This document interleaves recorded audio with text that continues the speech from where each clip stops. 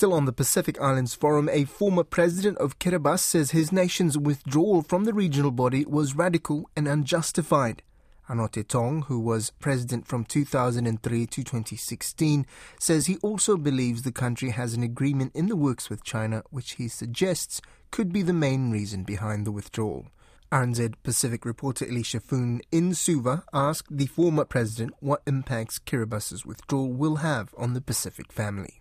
Well, it's totally unexpected. I did not think it was in our nature, in our character to do something quite so radical like that. It's very disappointing.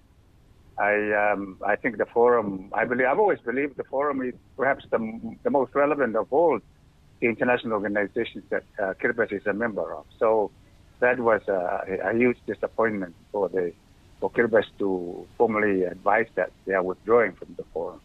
It's unheard of. I mean, there's never, in the years that the forum has been in existence, never been any member withdrawing from the forum. I know that there have been countries lining up to join the forum. Kiribati's government feels its concerns were not being listened to by the forum. There was a letter that was sent to Mr. Henry Puna outlining 4 details. As a result, they saw no other alternative but to quit. Do you agree? Or what would you say to that? No, I totally disagree. I think I read the rationale behind it. I'm not so sure that it really provides it gives the justification for the kind of reaction to just withdraw like that. There should have been a lot of room to maneuver.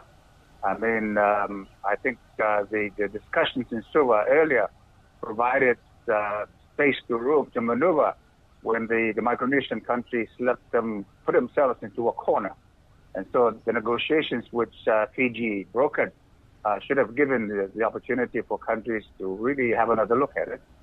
There's so much to lose at stake in losing membership of the forum. So I cannot imagine how Kiribati would win by having taken that step.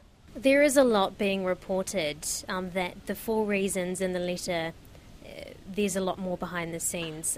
We're hearing about China's influence, playing a part in Kiribati's decision. But we have sources that say that Kiribati has been speaking about a deal around fisheries with China. So do you think there is influence from Beijing? Oh, I know that they're cooking something with China, and I think it would have started off with the reopening of the Phoenix Islands protected area.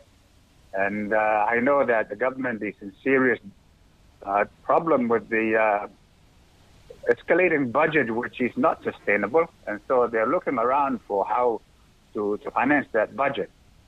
And I know that they're looking for how they might boost the revenue. And so I would not be surprised if talking about a deal directly with the Chinese. Because I imagine the Chinese are very interested in Kiribati, because of the proximity to Kwajalein, where the Americans have, they have the test site for a lot of their weaponry. And of course, there's been expressions in the past which the president had confirmed that China was going to assist in the development of Canton. Canton was a former U.S. base, and it's within closer proximity to the Hawaii. And so we are very strategically located. And I don't know what else. I know that the Chinese are also looking for fishing areas because they're being kicked out of different fishing. EZ and other parts of the world. So, yeah, I suspect that there would be something that they hope to gain from being isolated from the region and striking a deal directly with China. That's been speculated, and I think this might be the case. What else do you know about that? Is it just speculation, or do you have good grounds to know that there have been talks happening or there has been a deal that has been struck?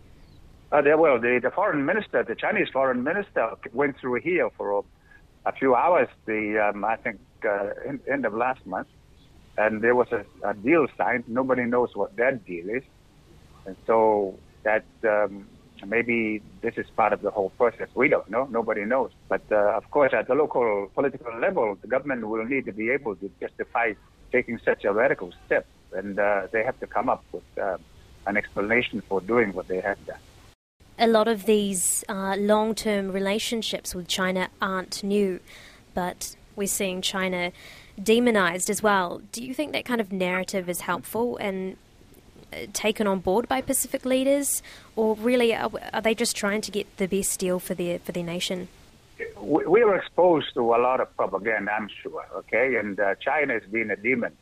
And, of course, the way they do things is very different. Being an authoritarian government, it's very different from the democracies which we are. And so that would be the challenge, and it's about getting over that difference that's going to be the problem, okay?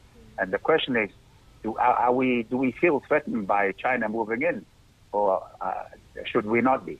And I think that is the question that each country should be assessing, because I know that China comes in with a very different agenda. They're very interested in the resources that we have. They're very interested in our strategic location. And so there are things that they want from us. The question is, what will they give us in return, or how will they achieve this? Will they take it from us? And at what cost? At the cost of our democracy. Because we here in Kiribati, we are going through a very interesting process, because we seem to be drifting towards a more authoritarian system, okay?